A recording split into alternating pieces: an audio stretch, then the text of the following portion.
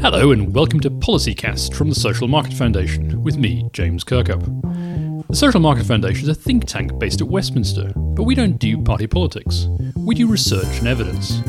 In these podcasts, SMF experts will be talking to you about their latest work, shedding some light on the big issues, and telling you a few things you won't hear from politicians. And we're going to be talking about booze. This is what is called the alcohol harm paradox. So although people on the lowest incomes drink less on average, they're more likely to die from alcohol-related deaths. And actually the figures are quite stark on this.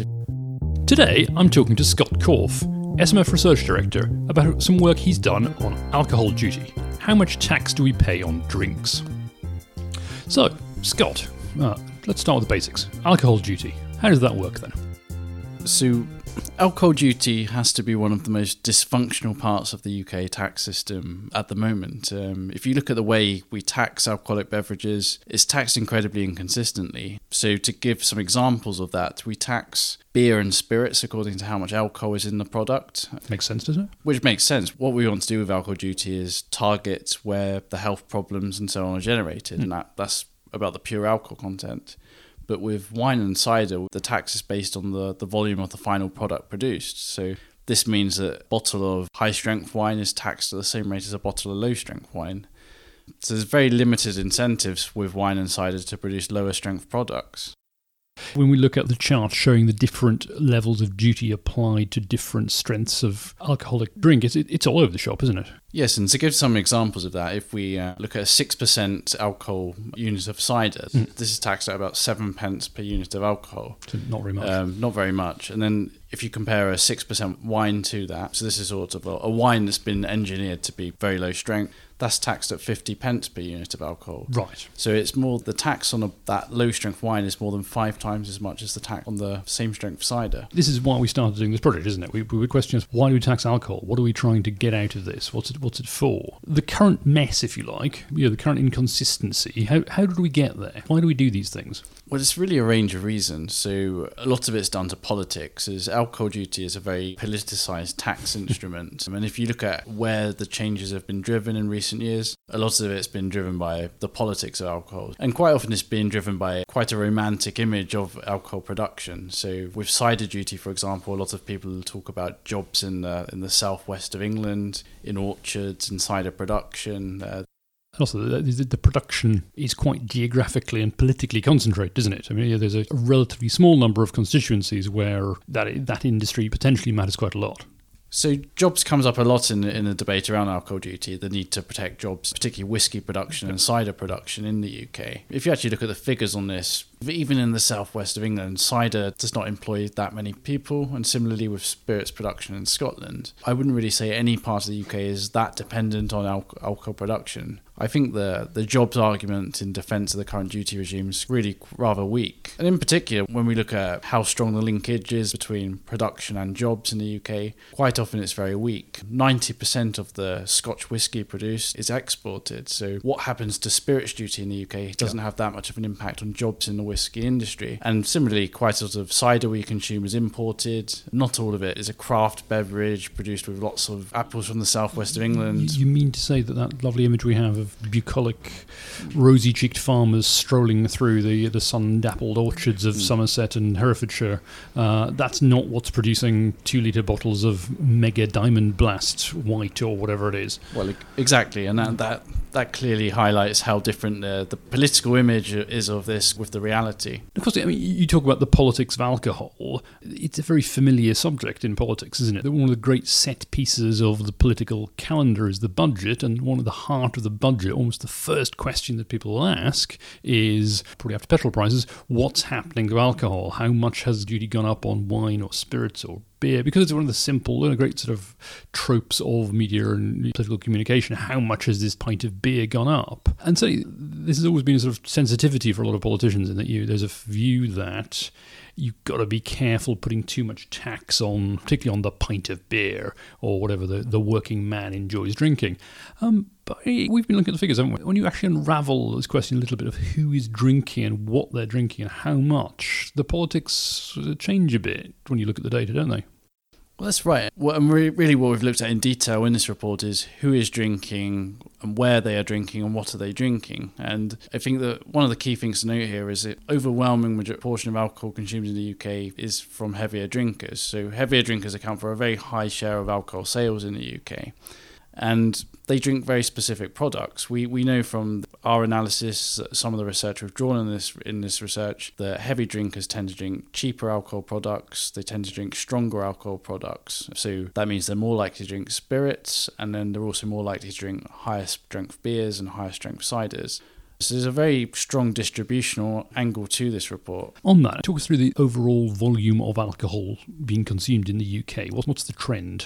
So the trend in recent years has been actually a slight downward trend. So alcohol consumption per capita in the UK peaked in 2004, but we're still drinking more as a nation per person than we were in the 1960s.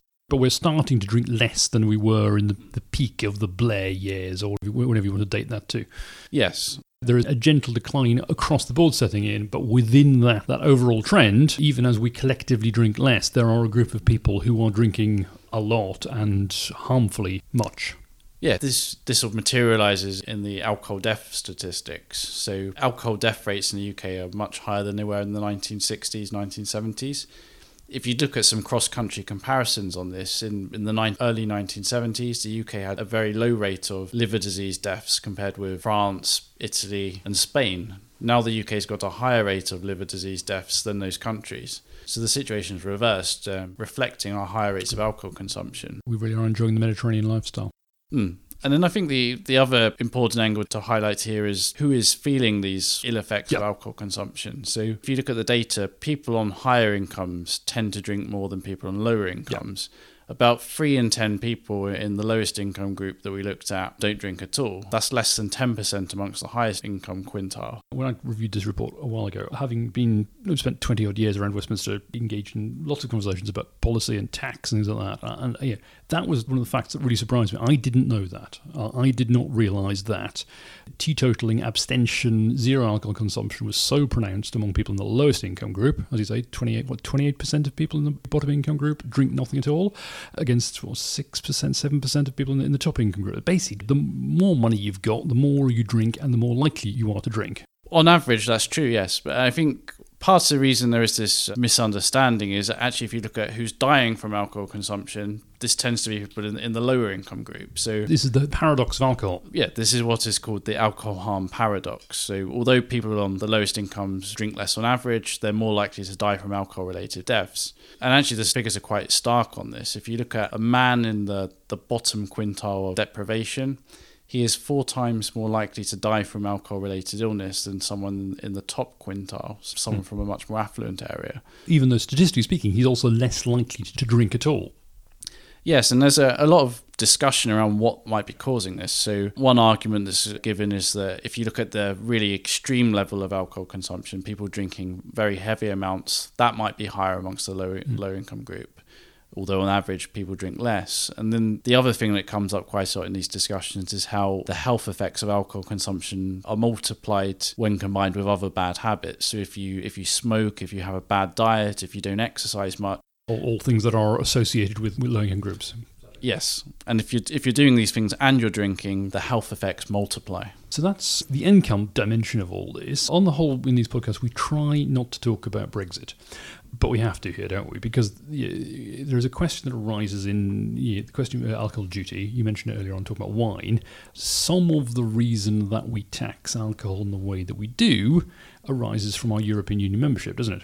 That's right. So as well as the UK politics being part of the reason why alcohol duty is such a mess at the moment, it's also a reflection of EU regulation. So some of the EU structures directives place principles in how alcohol should be taxed. And one of those is wine must be taxed according to the volume of the final product, which means it's impossible under the EU regulations to tax wine according to the alcohol content. Which means you can't use the tax system to encourage reductions in wine strength, say. And we'll come back to that. You come back to that shortly. So that's a quick tour through where we are and how we got there and what the consequences of that are. That's essentially the situation, the problem, if you like, with duty.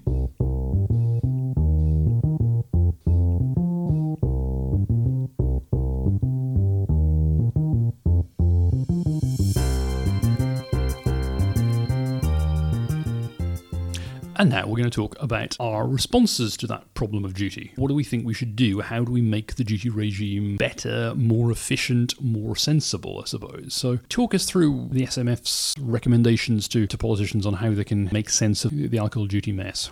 Right. When we thought about how to redesign alcohol duty in this report, really we had one clear principle in mind, which is you want to focus alcohol taxation to where the harms are being generated. So really, to have an optimal system of alcohol taxation, you want to be taxing the drinks that are most associated with problem drinking, and you want to reduce taxes on drinks generally consumed in a responsible way by people drinking relatively low levels of alcohol. And the evidence points us in clear directions on this. As I've mentioned, we know that the heaviest drinkers drink stronger products, they drink cheaper products. They're more likely to be drinking alcohol at home rather than in pubs, bars and restaurants. So two very key dividing lines there. It's strength and on-trade, off-trade. How strong is it? And do you buy it in a pub to drink in a pub, or do you buy it in a shop to drink elsewhere? Those are the dimensions of this, aren't they? Yes, so 2 of our 5 principles for alcohol duty reform that we set out in this report are on those issues. So one is introducing what we're calling a strength escalator for alcohol duty, which means we have a clear tax system where stronger products are taxed at a higher rate than weaker alcohol products. This will create much stronger incentives for producers of alcoholic beverages to reduce strength, and it would help steer consumers towards these lower strength products because they would be relatively cheaper. Which is sort of going, to a degree, is going with the grain of public behaviour at the moment. There are some trends towards reduced consumption and also trends within consumption of people we hear from the industry are keener to buy weaker products. Yeah, and part of it's being consumer driven, so tastes are changing. There's a growing interest amongst some demographics in health related issues. They need to live a healthier lifestyle, which is steering them towards lower or zero alcohol products. But we also know from our research, from what we've studied as part of this research, that tax can steer producers towards lower strength products as well. So Carlsberg, for example, has reduced the strength of its product in response to the duty system. So duty, if it's structured in a way that favours lower strength products, can cause innovation in the sector. It can cause producers to produce lower strength products. And reward the ones that do. Yeah. That duty, now the on-trade, off-trade distinction, the pub versus the sofa at home, if you like. Where do you think we should go on that? This debate's been going on forever and will probably go on forever. Are pubs dying? Should we save the pub? Are pubs being taxed out of existence? When we have again seen that shift in consumption historically away from pubs towards drinking in the home, what's our brilliant idea to make sense of all this? So what we've proposed in this report is the introduction of a pubs duty, really, which would allow pubs, bars and restaurants to claim back some of the duty costs associated with alcohol. So this would effectively reduce the relative price of alcoholic beverages on the on-trade, and prices would be relatively higher in the off-trade. So you'd be shifting the balance of alcohol taxation from pubs, bars and restaurants towards alcohol products consumed in the home. As I've said, these are the products more likely to be consumed by heavy drinkers. And also these products are cheaper. So we know there's a clear link between heavy alcohol consumption and price. We really want to tackle those very cheap, very low quality beverages. And this is one way of focusing taxation more on those kinds of drinks. The ones that are most strongly associated with problem drinking. Okay, so we've helpfully put all this together into a handy chart to answer that question that people always ask about budgets and always want to know about any change in duty. Essentially, what is this going to do to prices in the shop and prices in pubs? So I'll highlight a few examples from your handy table here. So if you apply the SMF policy matrix to duty, where do you end up? At the moment, a pint of lager in a pub containing 2.6 units of alcohol. Currently, we think it costs £3.60. That might be a bit modest for Westminster, but anyway. If that costs £3.60 at the moment, applying all these changes, we think that would come out at new regime £3.35, so 25 pence off a pint. Cider, however, doesn't do quite so well under our proposed regime, does it? Because at the moment, you mentioned earlier on, we have a slightly inconsistent regime because at the moment cider incurs very little duty, and so cider is really quite cheap. So a pint of cider in a pub at the moment, that costs you £3.68, containing 3.5 litres of alcohol. Our policy would put that up by 14 pence for a pint, up to £3.82. A glass of wine in a pub, we think would actually drop slightly from £4.95 for a small glass, down to £4.71 in the pub, again, because the amount of duty you pay on that product is going to be related to how much alcohol there is in it. This, I won't go through the whole table, probably single out the big change. We did some pricing on a product called Crofters Apple Cider. 2-litre bottle of Crofters Apple Cider in Tesco currently sells for £2.05, and that gets you 10 units of alcohol. 10 units of alcohol for £2. We think that's probably a bit low, don't we? We think when you apply our policy mix to all this, that's going to go up to £3.56. So a 75% price increase for that bottle of strong cider. Tough times ahead for cider makers. But the point of that, just recap the thinking behind all those changes. So what we're doing here, you notice from this table that a lot of the prices of on-trade beverages, so beverages consumed in a pub, would go down under this new regime because we know problem drinking is more concentrated in the off-trade. Cider is at the moment given a substantial tax advantage. We're talking about levelling the playing field for products of the same strength. So the price of cider would go up under our current regime. So that cider, where it is a lot stronger, cider tends to be a lot stronger, pound for pound, as it were, than beer at the moment. We are suggesting that the alcohol in cider should be taxed in the same way as the alcohol in beer and everything else. As long as the products are the same strength, they should be taxed in at the same rate. That's one of the principles we outline in our reports. And some in the cider industry will clearly not like this news. But what I would say is this is what the situation will be if you're offering the same products that you're offering at the moment. There's nothing to stop producers from offering weaker products.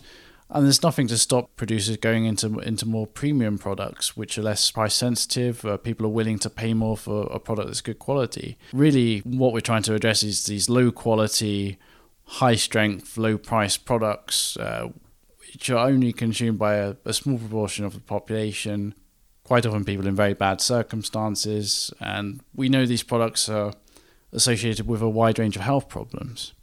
And obviously, publishing this report just as ministers are thinking about, they're thinking about two things. They're thinking about budget, they're also thinking about possibly a general election, and they're thinking about the B word again, they're thinking about Brexit. And without taking a view, because we don't take a view on whether or not Brexit, good idea or bad idea, assuming Britain does leave the European Union, there is theoretically some scope for more change, for more creative policy making around alcohol duty, isn't there?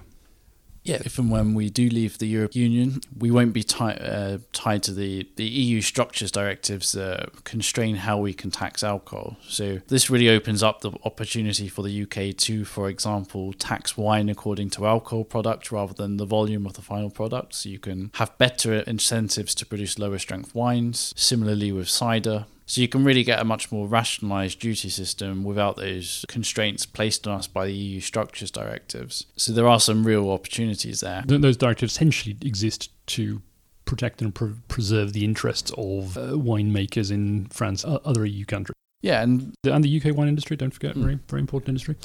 And as part of this study, we looked at alcohol duty regimes in other parts of the world, particularly in Europe, and you see that the problems we see in the UK are replicated elsewhere. So countries tend to have favourable tax regimes for the drinks that are produced in those countries, which on the continent tends to be wine. So a lot of countries have no wine duty at all in Europe. Australia has similarly dysfunctional alcohol duty system to the UK. It's almost as if the world over politicians were slightly reluctant to apply levels of tax to products that people like a lot and are emotionally attached to. Indeed, and the only country we identified as having what we'd consider a very rationalised alcohol duty system was Singapore, which is a country with very low rates of alcohol consumption anyway. And a slightly different democratic political culture. But actually Singapore, we talk about Brexit, quite popular with some members of the Brexit-loving community. Interesting thought there. Well, it's a very handy tour of the SMF view of alcohol duty in its future. Scott, thank you very much. Thank you. And that's all from us. That was Policycast from the Social Market Foundation. Thank you to Scott Korf for joining us. If you'd like to read Scott's full report, you can find it at www.smf.co.uk. Thank you to Barbara Lambert for producing this fine podcast, and thank you for listening. Bye-bye.